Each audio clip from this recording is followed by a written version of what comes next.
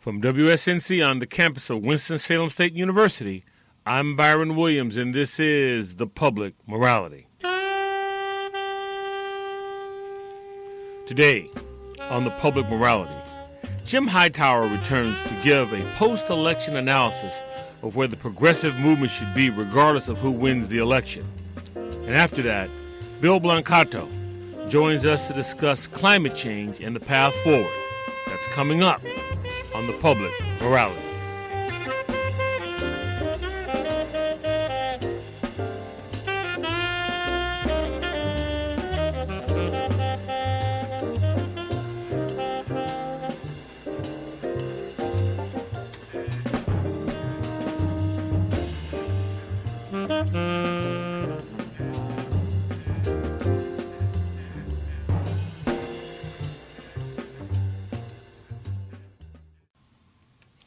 Welcome to The Public Morality. As Americans go to the polls to elect the 45th president, many progressives will be left wanting regardless of the outcome. I can think of no one better to discuss this issue than my good friend Jim Hightower. His down-home passion and wit make him the Will Rogers of our day. Jim Hightower, welcome back to The Public Morality. Great to be with you, Byron, and Public Morality and all the good folks on WSWC. Thank you. I think it's an understatement to suggest that a lot has happened since we last talked. Right. It seems like eons ago, 100 years or something or other. Yeah, I think let's put it this way, Jim. I think the last time we talked, we had a modicum of rationality still remaining in our political system, just a modicum. Yeah, that went away. I mean, irony is no longer possible in our society. I mean, the politics, and it's not just politics, but the corporate world, the whole swirl of social and cultural activities in our country have overtaken irony to make the absurd real. Yeah. Well, on that note, just from your self-described populist lens, how would you assess the 2016 presidential election? Well, a freak show, basically. I mean, I'm talking about the general election now. Right. I mean, we had a pretty strong one, and we had Bernie and really out there and talking about the kind of things that people really cared about. And I'll just be honest with you that Trump had a few of those themes as well. It was not the prevalent message that he had, obviously, but nonetheless, he was tapping into some of that. But then it just went off the charts, and it didn't really deal. I mean, we just had an election that ignored the really big issues in our country. Let's start with getting corporate money out of politics, the corrupting power of corporations to dictate governmental policy by essentially purchasing political players, and Hillary Clinton has, to be honest, has had her entire campaign financed by Wall Street and corporate elites. And Trump, for all of his talk about, well, I'm a super rich guy and I'll just finance my own campaign, he was getting millions of dollars from the Sheldon Adelsons and these billionaires for his campaign. So nothing fundamental is going to change with money in politics, no matter which of those were to get elected. And then so much else. We're such a big country. We're such a big people. I don't mean just in size. I mean in spirit and possibility. We have such potential in this. We're so rich overall. We are so innovative. We are enterprising. We are generally people of goodwill, and et cetera. And yet, our leadership has failed us drastically because they don't enlist that into any kind of a national movement that brings all the people into it to say, yes, we have a national purpose again. Start with something as simple as, why don't we just fix and extend the infrastructure of this nation? I mean, it's like, our roof has come off, the foundation is cracked and crumbling, the walls are teetering, and yet our leaders say, oh well, we can't, we don't have the money for that, so the whole house is going to collapse and on us. So until we the people, I've got a little good news attached to this. We the people take charge from these do nothing and know nothing politicians of whichever party. And the Republicans are far worse than the Democrats, by the way. But there's also a Green Party, there's Libertarian, there's the Working Families Party. There's a lot of possibilities building out there. And that gets me to the positive thing, which is if you look at the local levels in our country, the cities and a few states here and there, but cities in particular, people are on the move. They're actually solving problems. They're coming together and finding ways to make things work again. And so that's the great hope, and that's what I think is important in 2016, is what we begin to build. It's not November 8th, it's November 9th and forward.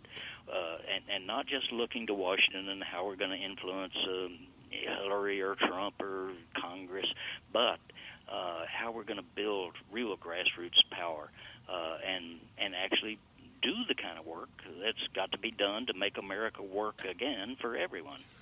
Well, you just touched on it, so I was going to ask you later, but I'll ask you right now. Have we, I mean the collective we, been guilty of placing perhaps too much emphasis on the general election and not enough on those so-called down-ballot races, state, local, because the closer you get to home, the more influence you actually have in affecting change? Right. Yes, we have. And we as a progressive movement certainly have. We've been far too focused over the last 3 or 4 decades, not on who's going to be our state legislator or our city council member or school board member, but on who's going to be president. And that's where the big money within the Democratic and progressive movement goes. That's where the energy and attention goes. Everybody's concerned about that. Well, it's certainly something to be concerned about, as we know, but you don't get there by starting there. You get there by these local campaigns that, as you say, Byron, we have our best influence there. Door-to-door work actually succeeds in local elections and to some degree in state elections, depending on the size of the state. But door-to-door certainly works, and things like that labor-to-neighbor program that unions have run in various parts of the country, where people in a neighborhood who are union members go door-to-door and say, I live right down the street from you, and I'm in this, and we're concerned about this, and what about you? What do you think? And you have relationships at that level. You can't have relationships at a presidential level in terms of winning politics. But we can build at that grassroots, and that's what really matters. And that's why I urge people, there's been, well, certainly in the primary campaign, there's great dissension. Well, Bernie or Hillary, and I was a strong Bernie person, but not anti-Hillary for sure. But I was saying to people of the progressive stripe, go with what you feel best about there, but don't lose sight of the fact that we have to build this grassroots thing. In the meanwhile, where we're messing with the presidential politics, we have to be organizing, strategizing, harmonizing, mobilizing at that local level to build a grassroots farm team, that can win local elections, win then district elections, win then state elections, win national elections. You help me out with the history here, Jim. If you're just joining us, we're speaking with Jim Hightower. I remember if you took a lunch bucket to work, you were a Democrat. Right. And if you worked on Wall Street, you're a Republican. Yeah. Well, when did that change? Well, it changed beginning actually in the 1980s, late 70s maybe, early 80s, when a guy named Tony Coelho, he was a member of Congress from out in California in the agribusiness section of California, as a Democrat. And it wasn't a bad guy on issues, but Tony was kind of a corporate guy, and he went to he's a very bright guy, and went to the leadership of the party and began to hammer home the thought that, by golly, Republicans are getting all that corporate money, but I'm telling you, we Democrats could get corporate money too if we just went and asked for it. And of course, corporations were willing to buy both parties, and so I can tell you from my experience here in Texas politics that if you take a corporate check, written on the back is the corporate agenda. And so what happened was our party began to get those corporate checks, and as a result, quit putting forth the little d democratic populist language that makes working stiffs and dirt farmers and consumers and environmentalists and ordinary folks respond to it. And so we quit the grassroots. And so corporations had, at differing levels, but still fundamental levels, both political parties, one aggressively working for them, the other passively allowing them to take more charge over the labor market, over the environment, over consumer actions, over our rights, and et cetera. So that's when it began to happen, and then it has steadily progressed from there, and was going forward this year too, until Bernie Sanders stepped in and just said, this is absurd. We've got to have one party that stands up against Wall Street, against the greed, against the inequality, is just eating our society up. And because he dared to say that, people responded to it, and they created the Bernie campaign. He didn't create it. He couldn't organize it. No one person can. No one campaign can. But the people jumped in on that, and they saw an opportunity. And Bernie didn't get quite to the nomination, very close, but not quite there. Did an amazing advanced job for the progressive cause, though. And now, through his follow-up organization called Our Revolution, and there are going to be state chapters all across the country of Our Revolution, that fight is going to continue and going to advance, building on what we got started this year, and beginning next spring, running in these mayoral races and city council and school board and et cetera, local races, building at that grassroots level. So I have great optimism for the future based on the people themselves. Have we... I'm thinking about the Sanders campaign. I'm thinking about some of the rhetoric that you mentioned after the Sanders campaign, sort of where we are, and perhaps better said, where we're not. Have we reached a precipice where maybe the two-party system is failing our democratic republic form of government? Oh, it certainly has. Yes, we have reached that. Now, it may be rebirthing itself. Whether it's Democrat or Republican, I don't know what it would be. But because both parties have had their status quo shattered. Obviously, Trump has done that to the Republican Party or Trump supporters. The same thing with the Bernie supporters within the Democratic Party, because what Bernie won was not only the under 30 vote, where he got some 70-something% of that, including, by the way, that same level of percentage among Latino and African American voters, young voters. But he also won the under 45 voters, and he brought in the disenchanted working class voters who had given up on politics. So that's the future of the Democratic Party right there, those people. Now whether that will remain in the Democratic Party, I don't know. And there's actually begins to be a question, and this is kind of far out to raise this, but I think it's fair. We're public radio, Jim, so you can be far out. All right. We're Byron radio. Of whether we need political parties. These young people, in my experience through the Bernie campaign, is they don't like any party, and they don't even want to have their own, structured as a party. They want other kind of more free-form kind of political organizations. I don't know what that means, but it's interesting. Is all I'm saying. And we showed, Bernie showed you could. He was opposed by the entire Democratic Party establishment. He had no party. And in fact, he says that about 90% of the people who went to those huge rallies that he was having had never been to a Democratic Party function in their lives and weren't going to go to one.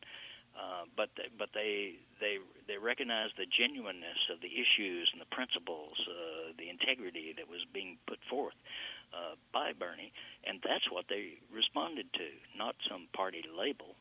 And that's pretty heavy stuff there that we need to be pondering.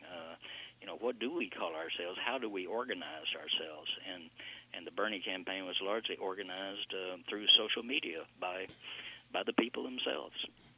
And I'll use them as an example, but one of the challenges that the Black Lives Matter movement has is that they're usually heard loudest in the midst of tragedy. And that places everybody sort of in a reactionary posture, and it's more difficult to hear the legitimacy of even opposing arguments. So I guess I'm asking you, can a movement, in your view, be successful without a sustained effort? Well, that's well put, and I'm thinking about what you just said, because yes, it is mostly comes forth in tragedy, and unfortunately, we seem to have tragic moments every week. Right now in our country. I've got to where I can just almost not stand to read the articles anymore, because it's the same thing. But we have to rise above the tragedy to find the connection in our lives, and I say all lives, not to diminish Black Lives Matters, because that is significant and powerful in its own right. But us old white guys have got to find ways to reach out to that hugely diverse, dynamic community that is America today and certainly America tomorrow. That's Latino, it's Asian, it's African American, it's everything. The Houston School District, I understand now, has 67 languages spoken in it. In the school district? Yeah. Wow. Houston, Texas. So I mean, these are huge changes, and most importantly, they're cultural and social changes, and that is what changes politics. Politics doesn't change culture. It's the reverse of that. When the culture shifts, as I experienced in the civil rights movement of the 1960s, then suddenly, what was impossible became possible, and that same thing's happening today with gay lesbians, with immigrants, and et cetera. And I think it's also happening economically in the class struggle. I mean, we now, thanks to Occupy Wall Street, which dynamited that stupid blockage that said, we don't have class in America, and everybody knows, well, actually we do have class in America. There's that one over there and this one here that I live in. So once we realize that and begin to relate to each other, and that's the key, Byron, from my experience. I grew up in totally segregated schools here in Texas, all the way through high school, and then went to North Texas University of North Texas, which was the first college to integrate in Texas. Did it in 1954, right after the Brown versus Board decision, and then so I sat next to black kids from my hometown, whom I'd never known. But once you know somebody, then you know the lies that you've been told by the society, by the culture, and then those lies change the culture because they're lies, and you see through it. So I think that's what we got to have more of. To go to your point of we just seem to relate in times of tragedy, and then we're started hollering at each other or talking across each other, rather that in times of relative calm, making sure that we're getting together in social settings. By the way, not just in having meetings, but hanging out together in cafes and coffee shops and bars and taverns and churches and whatever, every way that we can. So we know each other. If you know somebody or a group of people, then it's impossible to stereotype them. Right. Let me ask you this. I was thinking about the work that you say is ongoing as a result of the Sanders campaign. One of my observations from the Obama presidency was that it was a feeling that once he was in office, there were a lot of people who were excited about his candidacy, but then there was this assumption that he would organically do the right thing. And so that type of effort, that type of movement was not there. I guess I'm assuming from the work that you're talking about on the heels of the Sanders campaign, that will be a very different scenario regardless of who's president. Yes, absolutely. Because regardless of Trump or Clinton, that's not our presidency. I think obviously with Clinton we're going to get a whole lot more coming our way as she adjusted for the Democratic Party platform. And in her campaign, actually stuck with most of those provisions in her campaign. But still, she's the past. I mean, not to make that as negative as it sounds, but that's yesterday. Tomorrow is going to be something much different, and I hope better and bigger and bolder. But that is dependent on us doing something and not sitting back and waiting on something to happen. And that is what happened with, two things happened with the Obama presidency. One, he had put together a very strong grassroots, social media-led, a lot of young people, excitement, vision, kind of a campaign, and said, once I'm in, I'm going to bring you inside. And then he went inside and shut the door, and that was it. We were not invited back in. You get the occasional email from the Democratic Party or something saying, write to your congressman, which is very useful. Instead of really bringing the outside in. And Bernie was committed to that from the start, because he did not think he would get anywhere near as far as he got in this presidential race, nor did I think he would. But it happened. The spark was ignited, and off we went. But he was very clear that I can't do, even if I am a president of the United States, I cannot do this. You have to do it, but I will open the door and bring you inside.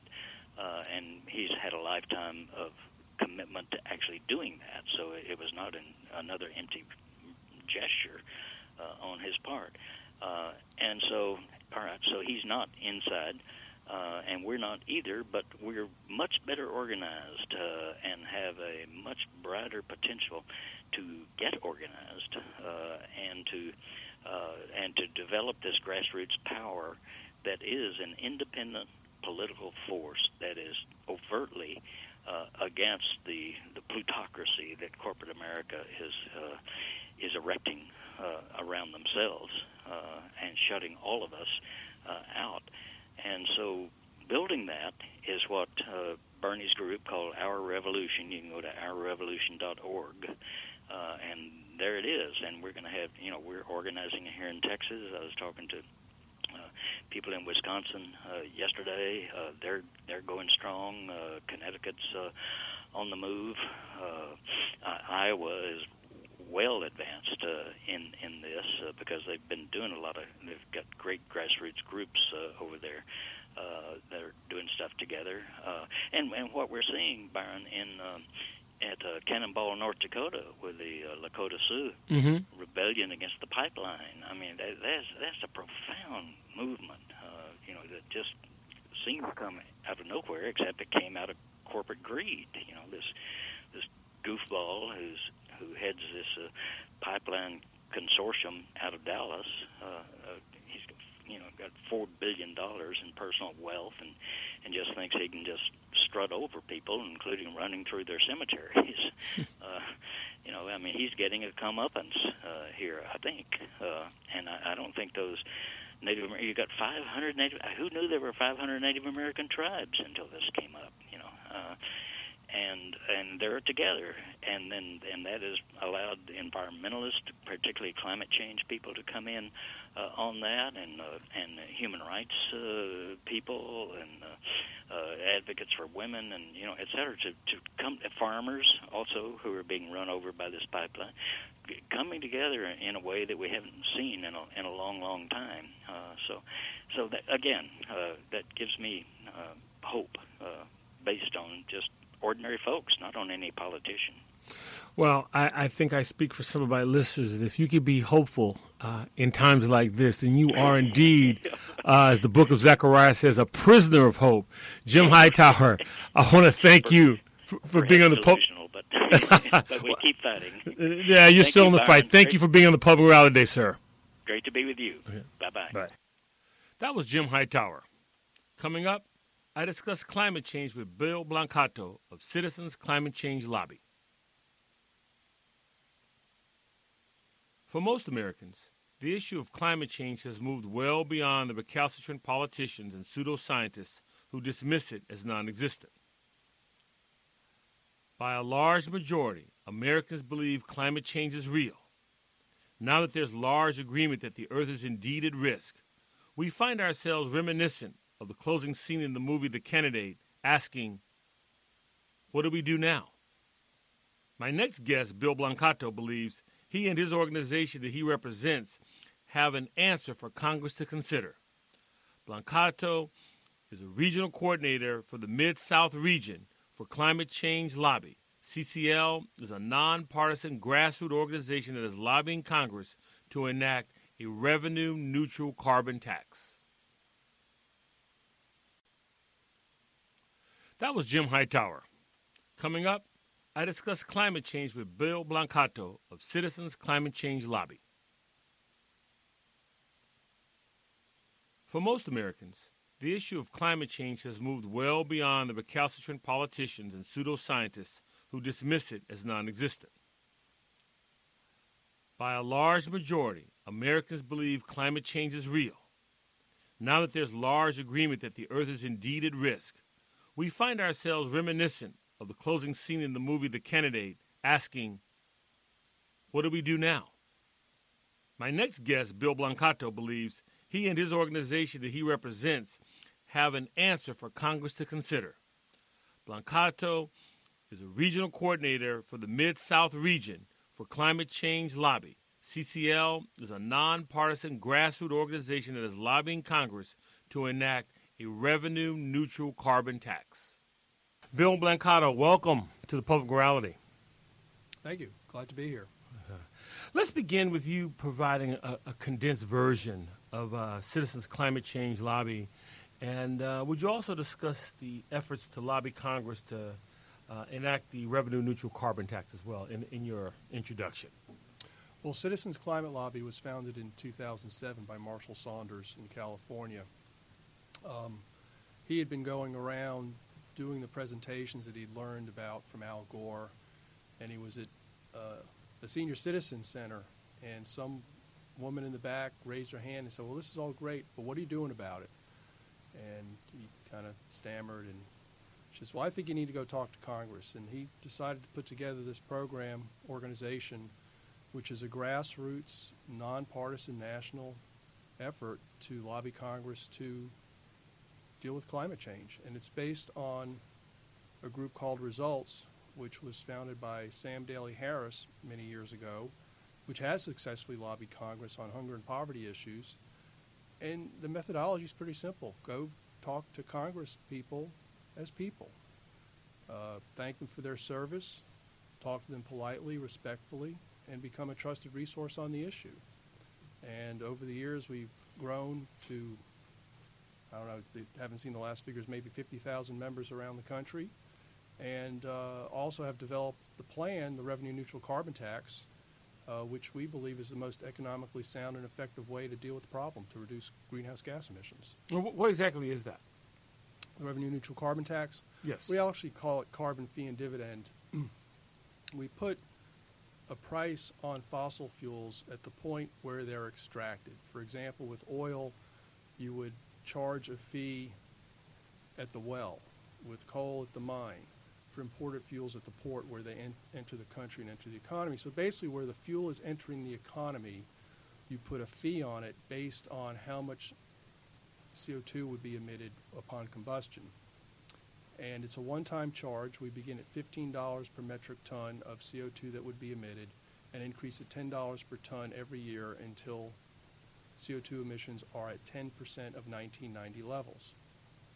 And you take all the money, instead of using it to grow government or reduce the debt, you refund it to the people on a per capita basis. The plan is to do it 1 share per adult, half a share per child, up to 2 children per household.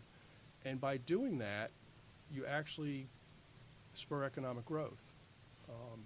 You help low and middle income people who may see their prices go up, and you spur economic growth. And projections are that we'll reduce greenhouse gas emissions by about a third in 10 years and about 50% in 20, which is faster than would be reduced under the Clean Power Plan, which President Obama proposed, I guess, about 2 years ago now, and is tied up in the courts.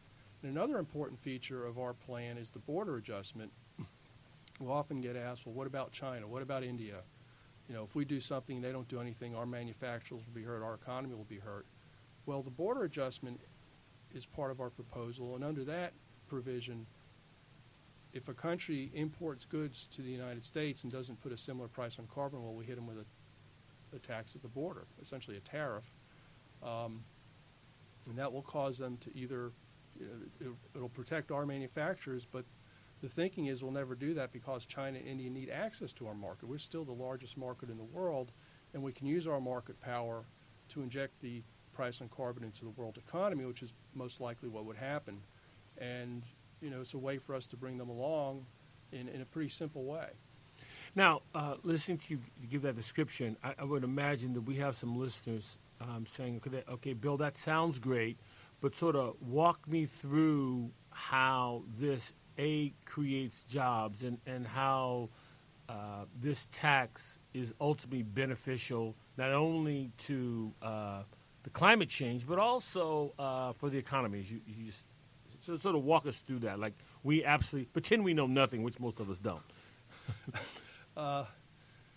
Well, the primary way it helps the economy is for about 2/3 of families, individuals, they get more money back through the dividend than they'll see their prices go up. And you're increasing disposable income in the lower 2/3 of the income distribution, and those people tend to spend the money versus save it. Also, at the higher levels of the income distribution, those folks who may get back less than the dividend they'll see their prices go up, it's nominal. The vast majority of people in that income range, they'll see maybe a 0.2% decrease in their income, and for a family with a $100,000 income, that's only $200 a year.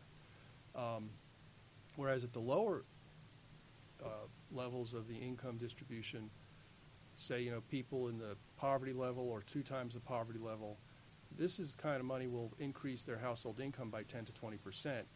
As example, I don't know if that's the exact number, but something of that magnitude, and those people will tend to spend the money. And we'll see upticks in retail, healthcare, and some other sectors of the economy. Of course, there'll be some growth in renewable energy, but that's not where the big growth comes from.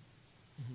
And does the tax on the business side work as a deterrent to lower the emissions? I mean, how does that piece work? Think of it this way: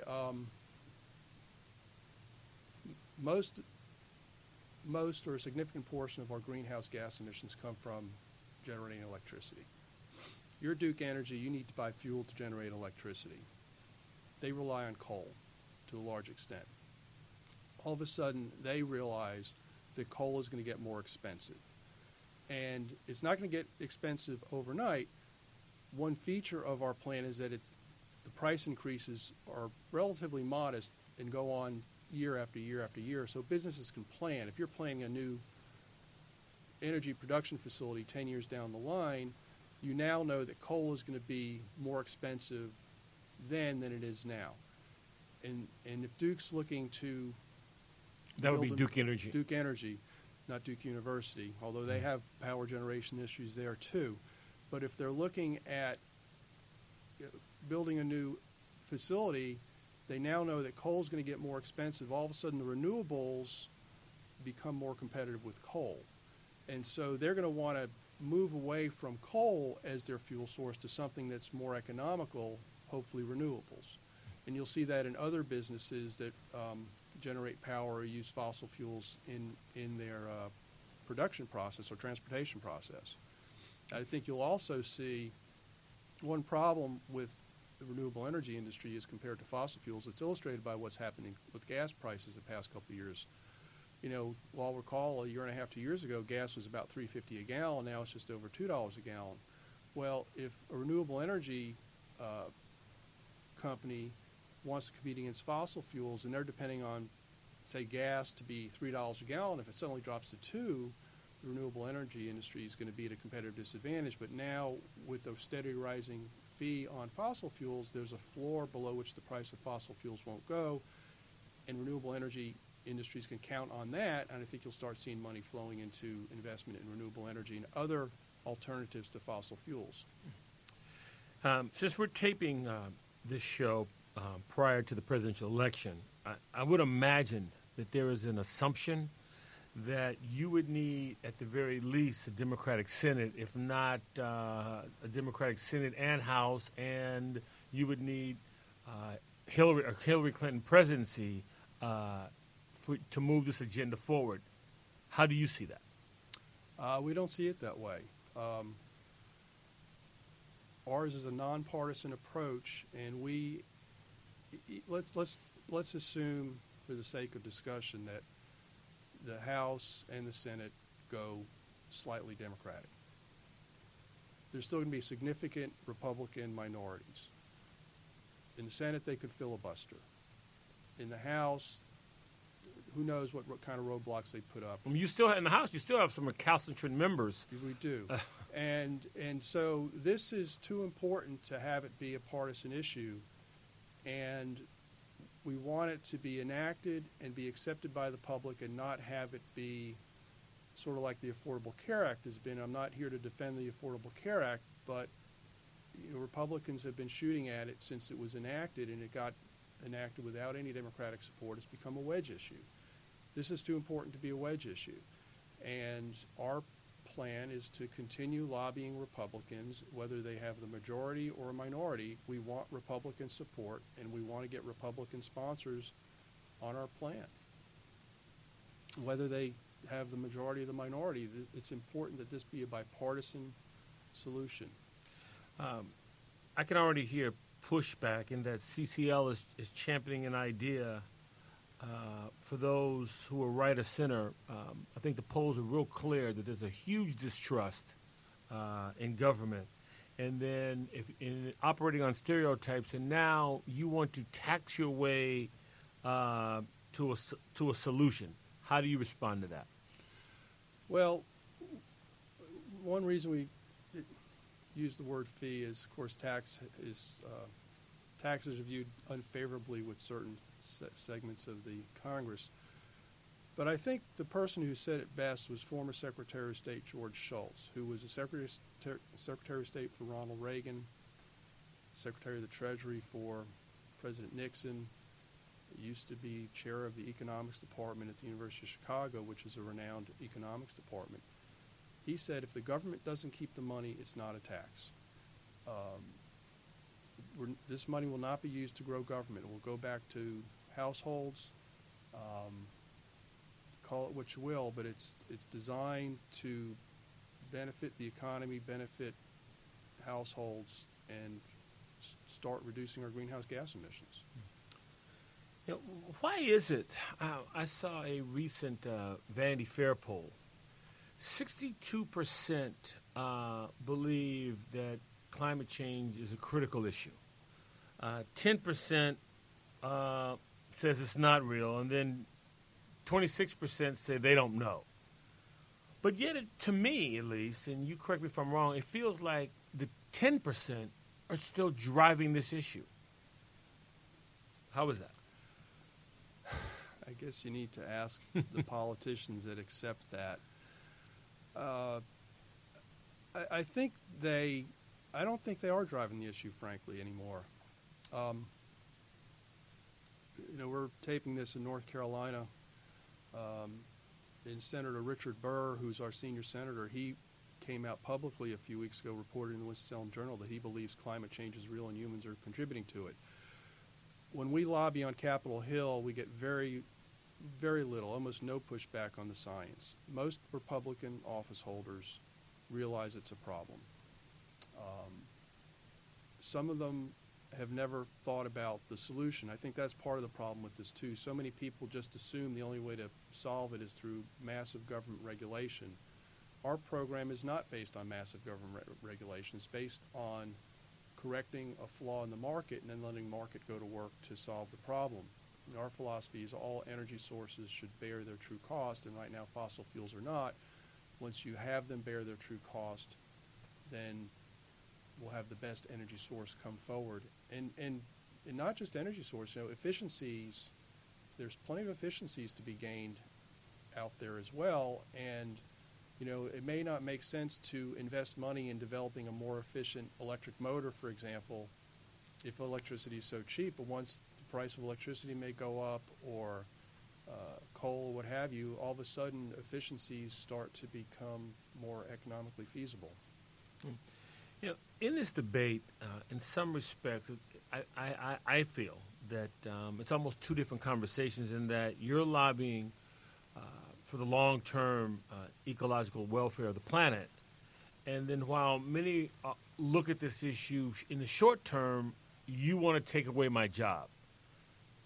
How do you find common ground in those two assumptions? Or are those even the correct assumptions? I'm sure you've heard that argument, though. Well, we're not taking jobs away. In fact, an independent economic analysis of the proposal found that within 10 years, if adopted, CCEL's proposal would create 2.1 million jobs, and in 20 years, 2.8 million jobs in the economy. There will be some sectors of the economy that start to shrink, coal and oil. And we need to remember that those folks are going to need help in the transition. There are some bills that are being discussed. I think it's called the Reclaim Act, which even dates back to the Carter administration. There are funds available to help coal miners transition. The oil industry will decline more slowly. And I don't know, it could be that just attrition, normal retirements, that kind of thing. But there's also going to be growth in other sectors of the economy. And, we have a dynamic economy. It's always changing. I challenge you to go out today and find a Blockbuster store. They used to be all over the place, and you can't find one anymore. So, yeah, there's going to be changes in the economy. But, of course, what's the downside of not acting? Right now, Miami Beach, Florida has sunny day flooding because of sea level rise. On sunny days, the high tide comes up, seeps through the limestone below town, comes out through storm sewers and floods downtown. Norfolk, Virginia, Charleston, South Carolina have significantly more normal tidal flooding now than they did 30 or 40 years ago. We've just set, this summer had July and August as the tied for the hottest months since record keeping began. What are the alternatives? And people who are against acting are often fearful that the government's going to take over their lives. But what do you do if we don't act? Who's going to move people when there's flooding? Who's going to, even now in East North Carolina, FEMA had to go in and help people with that severe flooding. So, if you really want to see the government take over your life, do nothing and then see what happens, because only the United States government has the resources to help. Well, see, that really is the crux, isn't it? You're trying to change the public discourse, and in the prerequisite for change, in my view, is discomfort. and discomfort creates fear, and fear creates stagnation. I mean, that's sort of is that part of your challenge, CCL? Fear creates stagnation, I think. That we do nothing. Well, our founding fathers designed Congress to be very deliberative and slow, and there's a certain lethargy in getting Congress to move. But we're seeing signs of movement. In the past year or so, we've seen more and more Republicans come out publicly about the need to act on climate change, and I think most significantly we've seen the establishment of the Bipartisan Climate Solutions Caucus in the House, which was started by two representatives in South Florida, Carlos Curbelo, a Republican, and Ted Deutsch, a Democrat, and they were strongly lobbied by CCL members in that area to do this, and they haven't adopted CCL's plan. The purpose of the caucus is to study solutions for the problem, and they have a really cool rule that any member of Congress who wants to join their caucus, if it's a Republican, they need to find a Democrat, and if a Democrat needs to find a Republican, they will admit members only in pairs. And they're up to 20 members right now. We expect more folks to join after the election.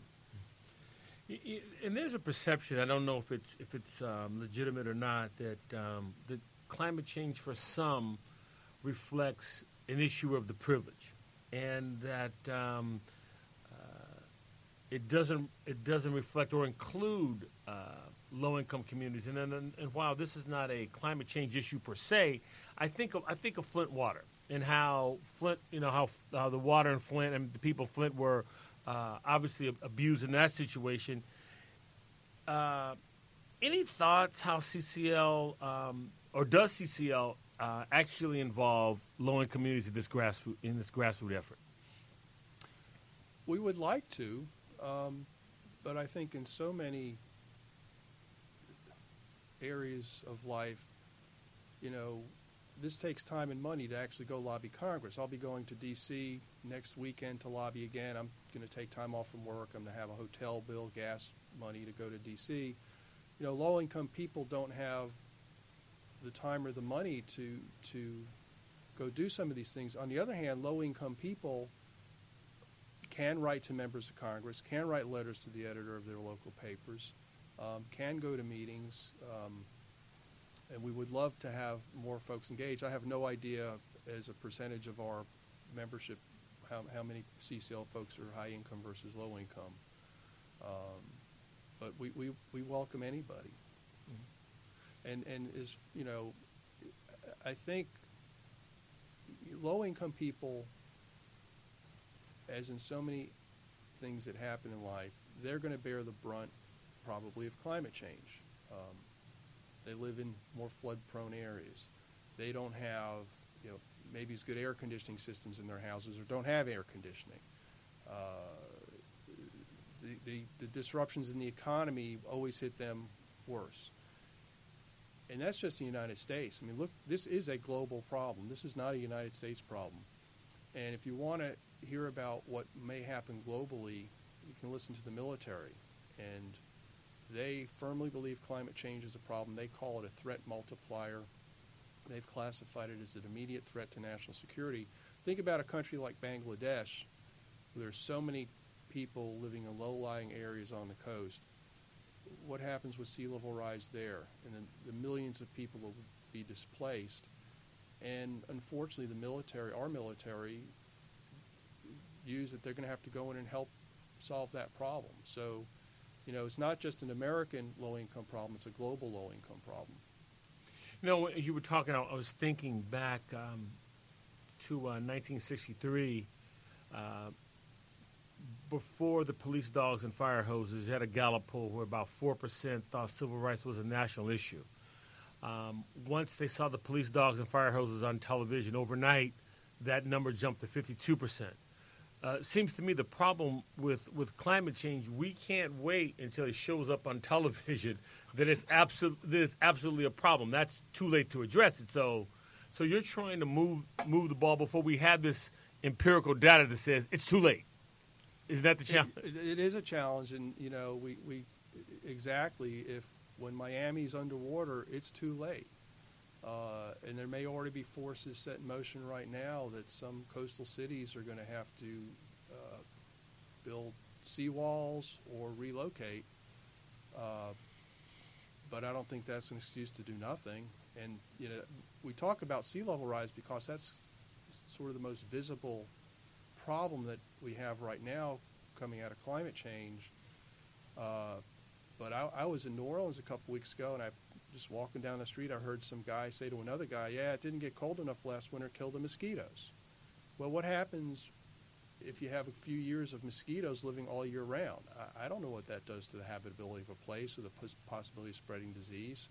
So we don't know what's going to happen in the interior of the country necessarily, but there are projections that it could get too hot for construction workers to work, it could get too hot for agricultural workers to work, and we all depend on the environment and nature for food, and what happens if some pest survives that otherwise wouldn't because of climate change? I don't know, but is it a risk we want to take? And in part what we're talking about here is managing risk and dealing with the risk, recognize the risk, and act on it. The insurance company sees it. We're all paying for it through somewhat increased premiums in the insurance industry because they view climate change as a problem. Bill Blancato, thank you for being on the Public Morality Day. Thank you for having me. That was Bill Blancato. Coming up, my closing remarks. And now for my closing remarks. It has been years, well, frankly, decades, since I stayed up to watch Saturday Night Live. But because of 21st century technology, one not need make such sacrifices. Thanks to Facebook and YouTube, I was privy to watch the recent Saturday Night Live skit, Black Jeopardy. If for some reason you were not part of the roughly 12 million and counting who have viewed it on YouTube, it is, in my view, destined to be one of SNL's seminal skits. It was pure genius in its use of comedy to touch a core of America's often ignored reality. Black Jeopardy begins with racial stereotypes, with topics that include, "I'm going to pray on this," "You better," "They out here saying," and white people. The black contestants are named Keely and Shanice. The final contestant, Doug, played by Tom Hanks, at first glance appears to be in the wrong place.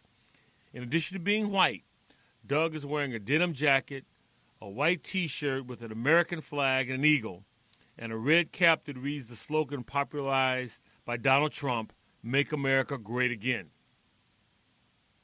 The astonished host, Darnell Hayes, asks, "Doug, are you sure you're ready to play Black Jeopardy?"